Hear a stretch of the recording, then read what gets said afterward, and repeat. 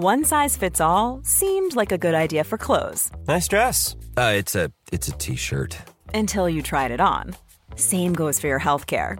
That's why United Healthcare offers a variety of flexible, budget-friendly coverage for medical, vision, dental, and more. So whether you're between jobs, coming off a parent's plan, or even missed open enrollment, you can find the plan that fits you best. Find out more about United Healthcare coverage at uh1.com. That's uh1.com. Hey, it's Ryan Reynolds, and I'm here with Keith, co-star of my upcoming film, If, only in theaters May 17th. Do you want to tell people the big news? All right, I'll do it. Sign up now and you'll get unlimited for $15 a month and 6 months of Paramount Plus Essential Plan on us. MintMobile.com/switch. Upfront payment of $45 equivalent to $15 per month. Unlimited over 40 gigabytes per month. Face lower speeds. Videos at 480p. Active Mint customers by 531.24 get 6 months of Paramount Plus Essential Plan. Auto renews after 6 months. Offer ends May 31st, 2024. Separate Paramount Plus registration required. Terms and conditions apply if rated PG.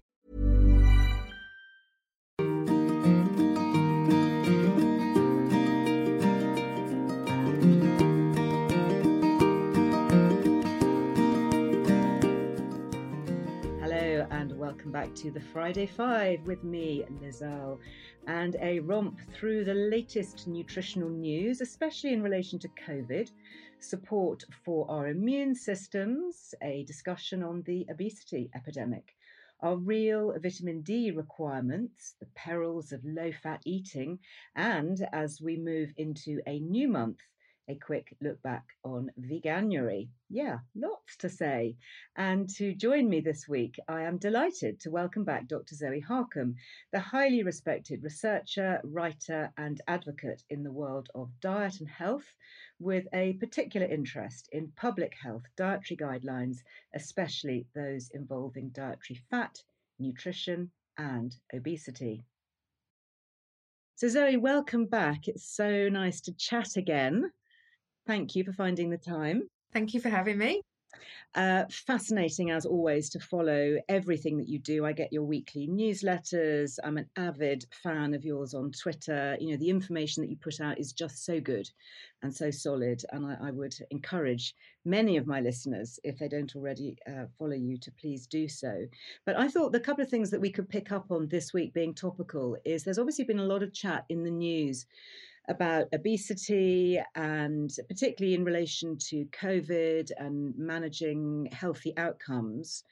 And I know that obesity is something that you've written a huge amount about and know so much about. What's your take on all of this? Yeah, I started looking at COVID and risk factors very early in all of this. So we had the early data that came out of China that perhaps was a little bit limited. Then we started getting data that came out of Italy.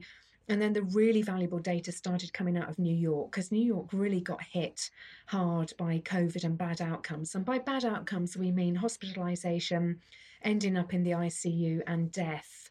And the New York data were the first that were really, really striking.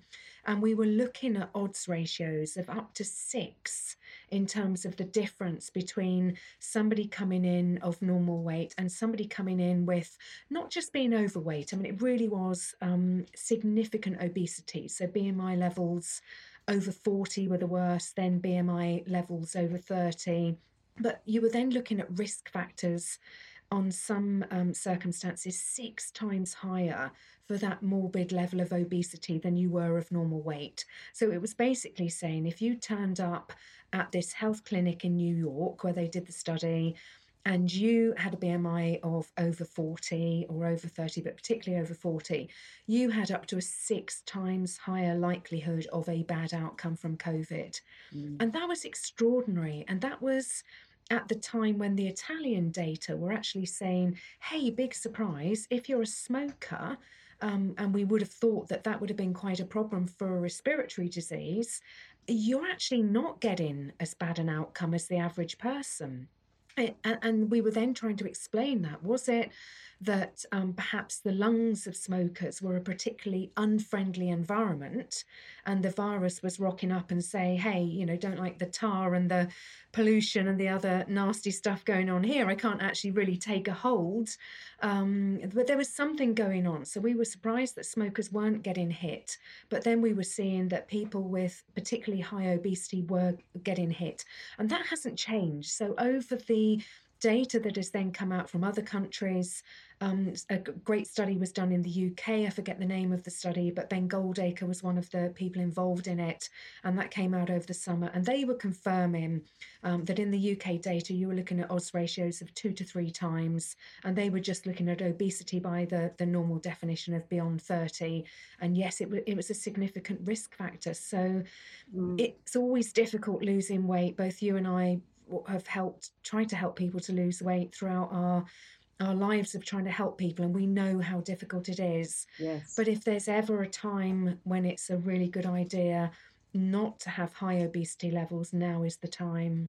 Absolutely. And I'm always struck, actually, whenever you see those dreadful pictures of in the newspapers or the media of people who've died with COVID, a shocking proportion are really above a healthy weight. And do you think that's why in America, where they have such an epidemic of obesity, the figures are so much higher and they're getting so many more complications because, the average American is just getting bigger and bigger? Yeah, I don't think that's been looked at in an evidence-based way yet. I mean, it's a classic article there for the taking, particularly at this stage of the issue, to be able to look back over 2020 and perhaps do associations by countries and just start off with a simple association. Can we do an association between typical obesity levels in the country and bad outcomes from COVID? You can look at it anecdotally, so you can look over to perhaps Taiwan, even China, who didn't get as badly hit despite being the host country, and they don't have the obesity levels that we see in particularly the US, but also in the UK. If we can then compare, for example, the French and the UK, they tend to be slimmer on average. There will be studies there for the taking, but at the moment we have to think of that as a possible factor in why some countries have fared worse than others. Definitely. I mean, I've got strong family connections to Kenya. And when COVID was first reported there, we were all terrified because in the center of Nairobi is one of the world's biggest slums. It's the biggest slum in Africa. And, over 1 million people living literally on top of each other in little tin huts. And you thought this is just going to go through. It's going to be a rife. But very, very low rates. And of course, there, everybody is, probably underweight, if anything, and, very fit. There's very little in the way of transportation. Everybody walks everywhere. They're eating a lot of vegetables because it's cheap. And rates of obesity are pretty much unheard of. Before we get on to obesity and losing weight, which I know is going to be a massive interest to a lot of my listeners here, I can't help but pick up that study that you mentioned about smokers. I mean, what's been the outcome here? Surely we're not all going to have to start a 20-a-day habit. Well, no, I think it's just been an observation that when we expected smokers to do badly, they didn't. Right. We were observing in the early days, men were getting hit more than women. Black and Asian minority ethnics were getting hit more than white people, older people. The most significant risk factor has still been age throughout all of this. So Yes. older people have been getting hit way, way, way, way, way more than younger people. And some of these we've got some rationales for, and some we haven't. So, for example, I don't think we understand the male-female difference yet. Well, that's very linked, I think, to estrogen and looking at some of the studies. Certainly, I was on the podcast here recently with Dr. Louise Newson, who is gathering data on estrogen. And they started to put out a question, I think it might have been on the Zoe app tracker for COVID symptoms, and startling information that older women on HRT, so i.e. replacing their hormonal estrogen naturally with a body identical estrogen, were far, far less at risk of having any health complications or fatalities from COVID. And when you think genetically, what's the difference between a man and a woman? You've got your chromosomes, which you can't change, and the only other factor is estrogen. So I think personally, I think that there is ongoing research on that. I think that would be one to watch for sure.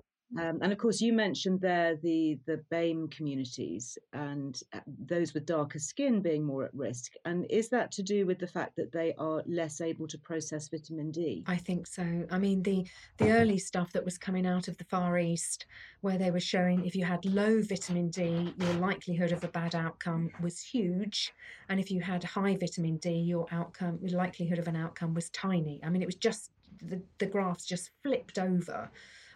At deficient vitamin D and sufficient vitamin D. I mean, it's some of the most striking research that I'd seen, and I looked at that back in the spring, early summer last year. And of course, that's a key factor then, to say if you've got darker skin, you sunbathe less, you process vitamin D less, and particularly displaced ethnic minorities. So we have the skin that we should have for where we should reside.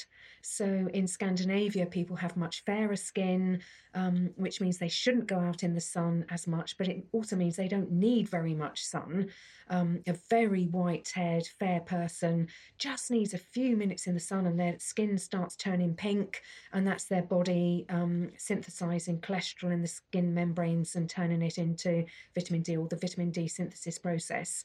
And then you've got somebody with black skin who would traditionally live much nearer to the equator, and their skin and their bodies are designed to be out in the heat of the sun, and their skin is so able to tolerate high sun levels. They need a massive amount of sun before they actually get into the same kind of vitamin D process that the northern Scandinavian would. So then you displace the black person, and this has been done with some brilliant studies looking at darker skinned people as far north as, say, Glasgow, because we know that heart disease in ethnic minorities, the further north you go away from the equator, is striking. And it just goes to a vitamin D theory of not only are they displaced from their natural habitat where they would be getting far more sun, they get so little sun all throughout the year in Glasgow, and therefore they're not getting the vitamin D levels that they would in their indigenous areas, and then perhaps don't supplement with vitamin D. Of course, we've demonized everything that contains vitamin D in our dietary guidelines, from eggs, egg yolks particularly, oily fish. We kind of tolerate a couple of times a week. You need 200 grams a day of sardines with the bones and the skin to be getting your vitamin D intake, and nobody has that on a daily basis. Nobody I know, and other dairy and full fat dairy that can provide vitamin D as well. So, and is this message getting across, do you think? Because when I go onto the NHS website looking for information, for example, help with COVID, I don't really see anything there, and I certainly don't see very much about those with darker skin needing higher levels. Is there a piece of information that we should be sharing widely with our friends, our family, our colleagues, people who perhaps might not realize that they need so much more? So is it a question then of the darker the skin, the more the vitamin D is needed? Possibly, but I think just getting the message out. So Public Health England have been advising, I think they revised the vitamin D guidelines about 2 years ago, and upped the recommended intake from 10 micrograms a day to 15, which brought it into line with the US guideline. Vitamin D experts like Rufus Greenbaum, David Grimes, and so on would say that's woefully deficient, that actually you should be having far more vitamin D than that, particularly when there's a virus going around that can be helped, alleviated to an extent by having a good immune system. You want to go higher rather than lower. And if you stopped 100 people in the street, they would have heard of 5 a day. And if you stopped 100 people in the street, I'd be surprised if barely one knew that 15 micrograms of vitamin D is a minimum, particularly over the winter months, and sunbathe during the summer months would be an ideal. Of course, what did the government do last year? Lock everyone in their houses throughout the summer period. I mean, when you saw pictures of people going to the beaches in Bournemouth, they were trashed as COVIDiots. Look at you idiots, going to get your vitamin D. Topping up their vitamin D. Oh, and of course you looked at the graphs. Moving. I think one of the things that I've been doing this week at Liz Our Wellbeing is talking about the importance of breath, and I've had lovely chats with a great physio talking about the importance of moving. And she actually had COVID in the very early stages of the lockdown last year, and thankfully made a full and complete recovery. But one of the most important things she said is to move every hour. and to get outside, get fresh air. So, if we're being told only go outside once a day for, your 20-minute walk, whatever, that's not enough, is it? We need to be out and walking and exercising our lungs, our respiratory system, moving our bodies. And I guess, even in a bit of feeble UK winter sun, hopefully synthesizing a little bit of vitamin D as Yeah, well. and getting fresh air. I mean, the idea that we should be wearing a mask if we're out walking in the countryside or walking along a beach, if that's something we can do from our home, absolutely horrifies me. When, as you say, the benefit of getting your face is probably the only bit exposed in the cold of the winter. And I was out for a walk on Saturday. It was absolutely beautiful. And I Yeah. just was looking up at the sun and just feeling the warmth on my face. And I felt like taking my gloves off to try to get some on my hands as well. But One size fits all seems like a good idea for clothes until you try them on. Same goes for healthcare. That's why United Healthcare offers flexible, budget-friendly coverage for medical, vision, dental, and more. Learn more at uh1.com. Hey, it's Ryan Reynolds, and I'm here with Keith, co-star of my upcoming film, If, only in theaters May 17th. Do you want to tell people the big news? All right, I'll do it. Sign up now and you'll get unlimited for $15 a month and 6 months of Paramount Plus Essential Plan on us. Mintmobile.com/switch. Upfront payment of $45 equivalent to $15 per month. Unlimited over 40 gigabytes per month. Face lower speeds. Videos at 480p. Active Mint customers by 531.24 get 6 months of Paramount Plus Essential Plan. Auto renews after 6 months. Offer ends May 31st, 2024. Separate Paramount Plus registration required. Terms and conditions apply if rated PG. Quality sleep is essential. That's why the Sleep Number Smart Bed is designed for your ever-evolving sleep needs. Need a bed that's firmer or softer on either side? Helps you sleep at a comfortable temperature? Sleep Number Smart Beds let you individualize your comfort, so you sleep better together. J.D. Power ranks Sleep Number #1 in customer satisfaction with mattresses purchased in-store. And now, save 50% on the Sleep Number Limited Edition Smart Bed for a limited time. For J.D. Power 2023 award information, visit jdpower.com/awards. Only at a Sleep Number store or sleepnumber.com.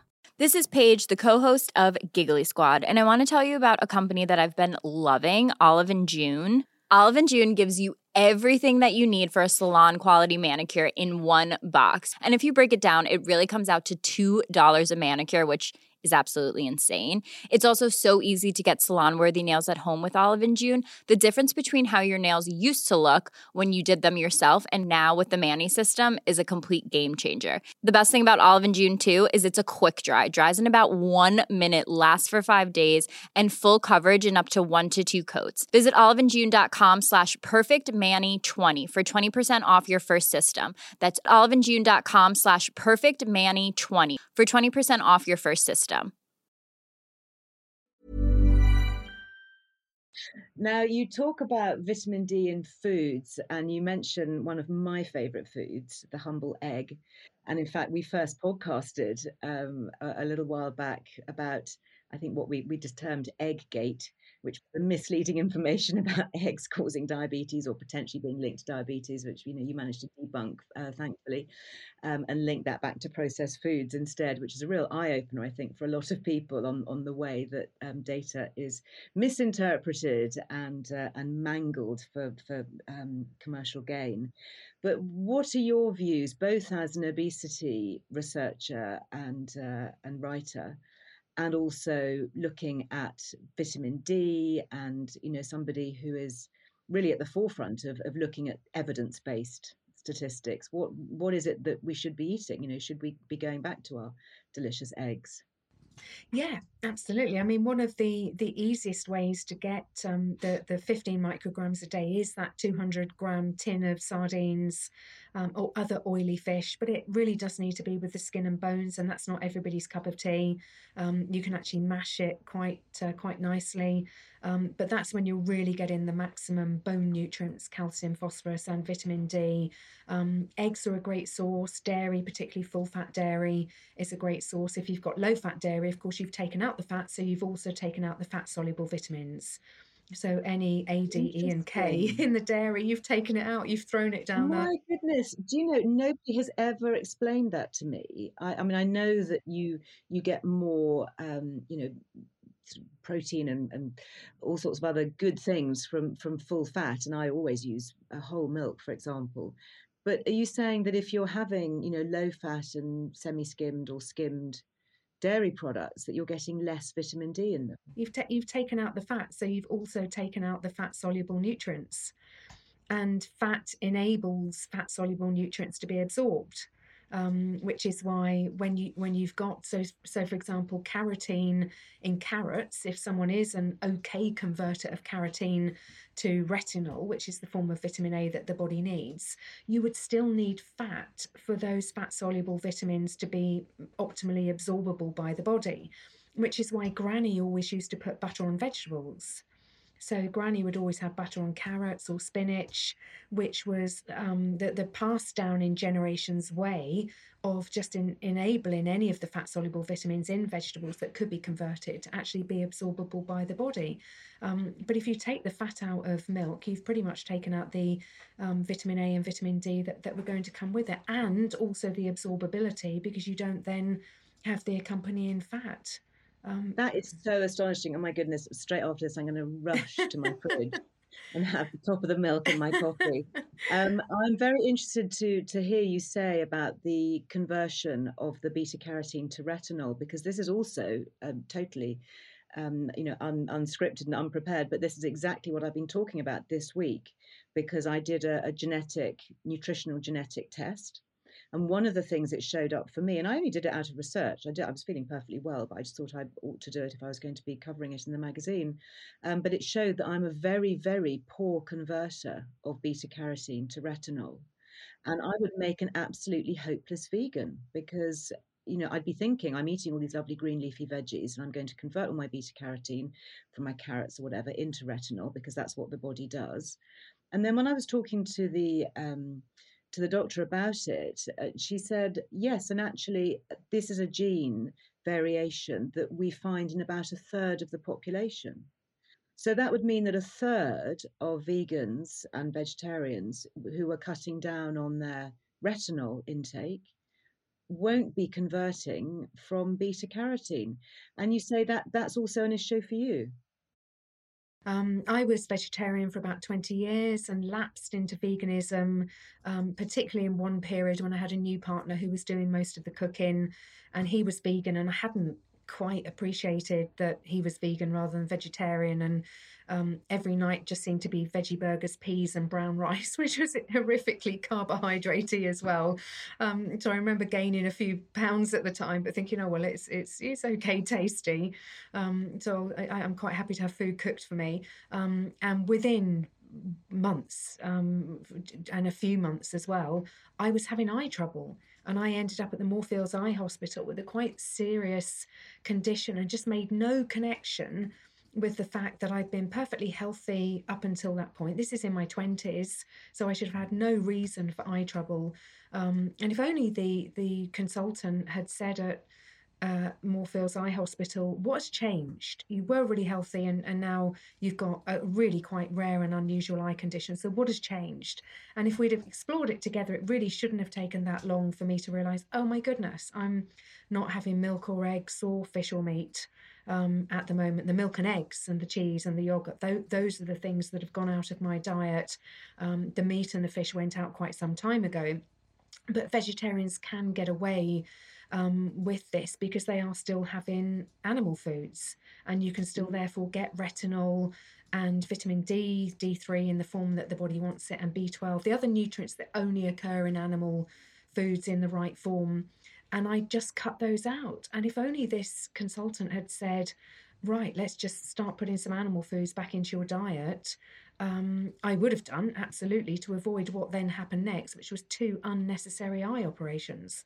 Oh my goodness. And I can tell you, eye operations are really not fun because you're awake during them, because they need your eyes to be open. So it's about, oh my goodness, it's about as horrible as it gets. When did you join the dots up then and think, hang on a minute, I need some retinol? So when I stopped being vegetarian was around 2010. Well, it was actually Good Friday 2010.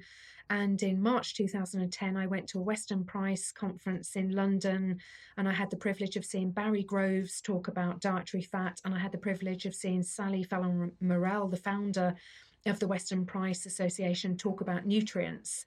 And it was when Sally was talking about vitamin A and vitamin A toxicity for bodybuilders that over consume lean protein. But then she started talking about the different forms of nutrients. And I had just never realized that nutrients come in many cases in an animal form and a vegetable form, and that in every single case when that happens, the body wants the animal form. And then when she started talking about some people can convert and other people less so, and apparently diabetics, type 2 diabetics, are particularly poor converters. But as you've recently found out, it's not a small group of people who are particularly poor converters. And I remember just listening to her, and it was like somebody had banged me on the head with a mallet. And it was like, oh my goodness, that's me. I am one of these poor converters. That is why I had 2 eye operations that I just didn't need. And I by chance came out of it. So I had the 2 eye operations. That would have been just fixing the symptoms. It wouldn't have been fixing the problem. But very soon after I'd had the eye operations, I was HR director at the business where I was working. And this was back in 2000.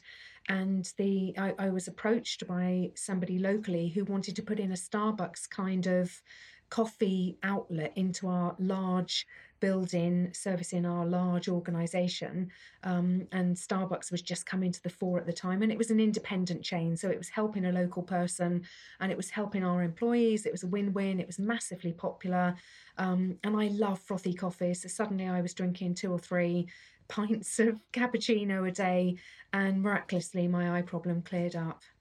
And that's all Isn't it it needed. just extraordinary? Before we go, Zoe, I think this is going to be a really important point just to make when we think about those who are listening in real time. It's the end of January, and obviously the sort of people who have been more plant-based focused perhaps in eating.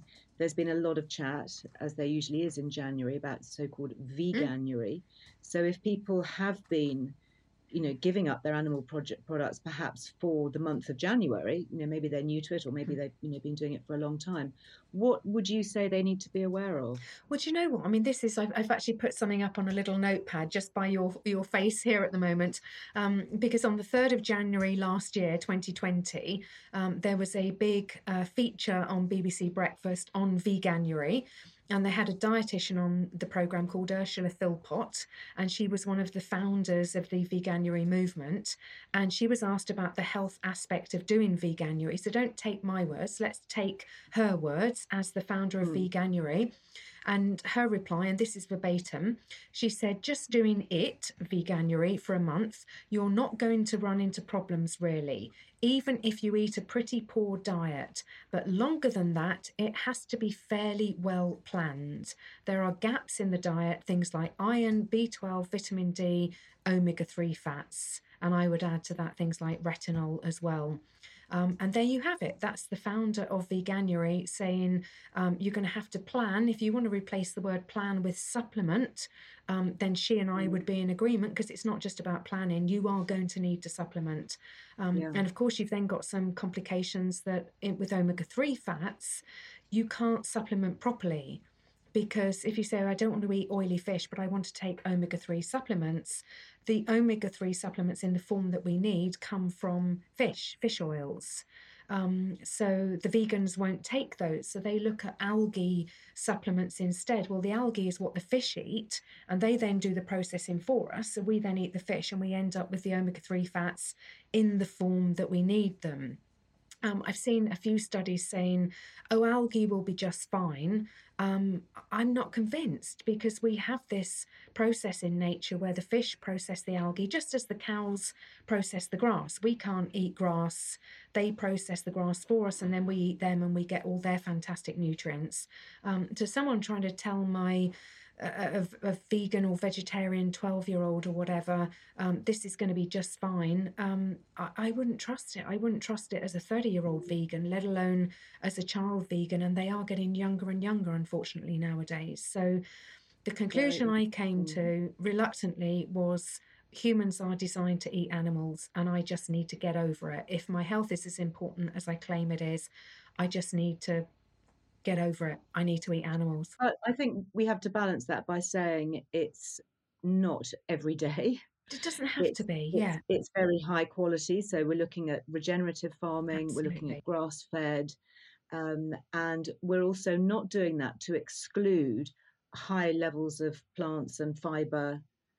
So, it's not saying you can only, go down the entire, kind of keto carnivore Yeah, route, which I know yeah, that there are a lot of fans of. We mustn't forget our vegetables yeah, and having something that is, very wide ranging. But I guess it's about balance, isn't it, always? yeah, yeah. Great. Well, thank you very much, Zoe, for That's that okay. insight. And can you remind my listeners, please, if they would like to find out more about your work or to follow you, where can we find you? Yeah, my website is zoeharcombe.com, HARCOMBE, and on Twitter I'm just at Zoe Harcombe. Brilliant. Thank you so much. Thank you very much. Well, fascinating and thought-provoking as always, and I'm sure that will spark a bit of a debate in many a household, but ultimately may help more of us achieve the proper healthful levels of nutrients we need to grow, to stay strong, to stay fit and mentally capable. And to pick up on Zoe's mention of the body's conversion of beta-carotene, the vegetable form of vitamin A, to the kind that our body needs for healthy eyesight and more, such as our immune function, skin, preventing hair loss, and all of that. This is a subject that I actually covered in a film clip that went up live this week. Yes, how about that for timeliness on the Liz Earle Wellbeing YouTube channel. And here I'm talking all about the core nutrient reports that are available now from a company called LifeCode GX. And this is a really brilliant bit of personal DNA analysis, which when I did my test recently in the interest of research, it revealed that I too do not have the genes to properly convert beta carotene to retinol. Now, that is not a problem for me because I'm not a vegetarian, but it is a concern for my children who don't tend to eat much meat, and they will also be likely to have inherited at least part of my genetic profile. So, something to watch out for. It really is a fascinating new science. So, do head to YouTube to take a listen and learn a little bit more. And I'm delighted to say, and no, this is not an ad, but LifeCode GX have given all my listeners a 15% discount on both the test and the follow up one-to-one consultation that you really do need with a fully trained nutritional therapist. Now, that brings the price down from around £400 to around £339, I believe. So that's a very decent saving. And if you're interested or just want to know a bit more, just go to lifecodegx.com/Liz Earle. So that will take you to the Nutrient Core Report and that special bundle deal that we've got with them. And then if you enter the code LizLoves, if you buy it all in one word in the discount code box. So that's lifecodegx.com/Liz Earle to take a little look. And then if you'd like to have it, you just enter the code Liz Earle, all one word, in the discount code box. And if you do it, do let me know. One of the best ways to contact me is in the comments on my Instagram. I am Liz Earle Me on Instagram. That's my personal one.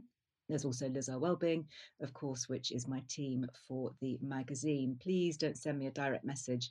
I don't do DMs, direct messages. Oh my goodness, I just get so overloaded. But I do always look at my comments and I promise, always try and reply. Well, alas, it is time to end. Don't forget you can head to zoeharcombe.com for more on the subjects that Zoe mentioned.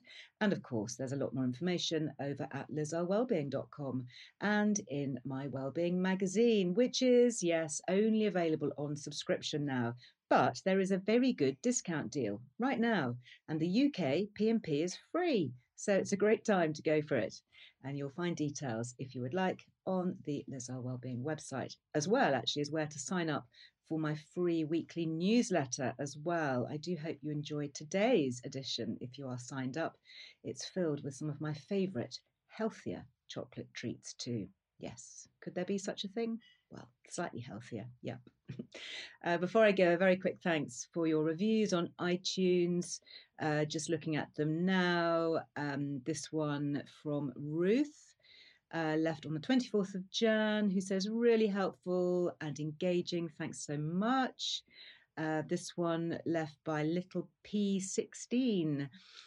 Also saying, I've been listening to your podcast since autumn 2019. I listen when I'm walking, cooking, ironing, relaxing. I find it always uplifts my spirits and gets me thinking, as well as excited at the prospect of trying something recommending, learning something, feeling like I am normal in terms of perimenopause and getting older.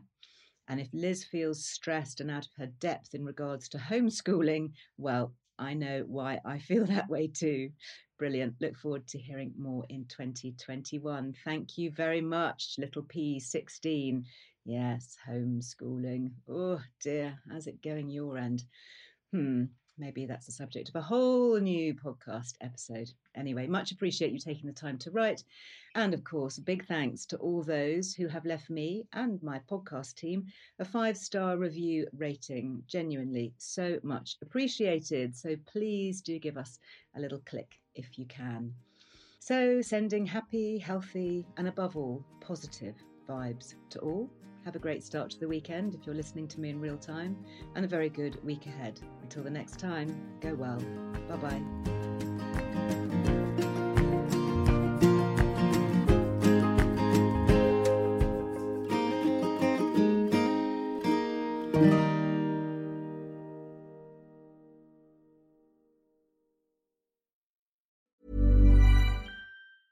Hey, it's Paige DeSorbo from Giggly Squad. High quality fashion without the price tag. Say hello to Quince. I'm snagging high-end essentials like cozy cashmere sweaters, sleek leather jackets, fine jewelry, and so much more. With Quince being 50 to 80% less than similar brands.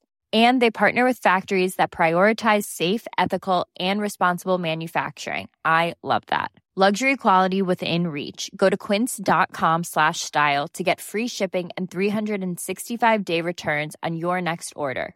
Quince.com/style. Hi, I'm Daniel, founder of Pretty Litter. Did you know cats tend to hide symptoms of sickness and pain? I learned this the hard way after losing my cat, Gingy. So I created Pretty Litter, a health monitoring litter that helps detect early signs of illness by changing colors, saving you money and potentially your cat's life. Pretty Litter is veterinarian developed, and it's the easiest way to keep tabs on your fur baby's health right at home. Go to prettylitter.com and use code ACAST for 20% off your first order and a free cat toy. Terms and conditions apply. See site for details. Imagine the softest sheets you've ever felt. Now imagine them getting even softer over time. That's what you'll feel with Boll & Branch's organic cotton sheets. In a recent customer survey, 96% replied that Boll & Branch sheets get softer with every wash. Start getting your best night's sleep in these sheets that get softer and softer for years to come. Try their sheets with a 30-night guarantee. Plus, get 15% off your first order at bollandbranch.com. Code BUTTERY. Exclusions apply. See site for details.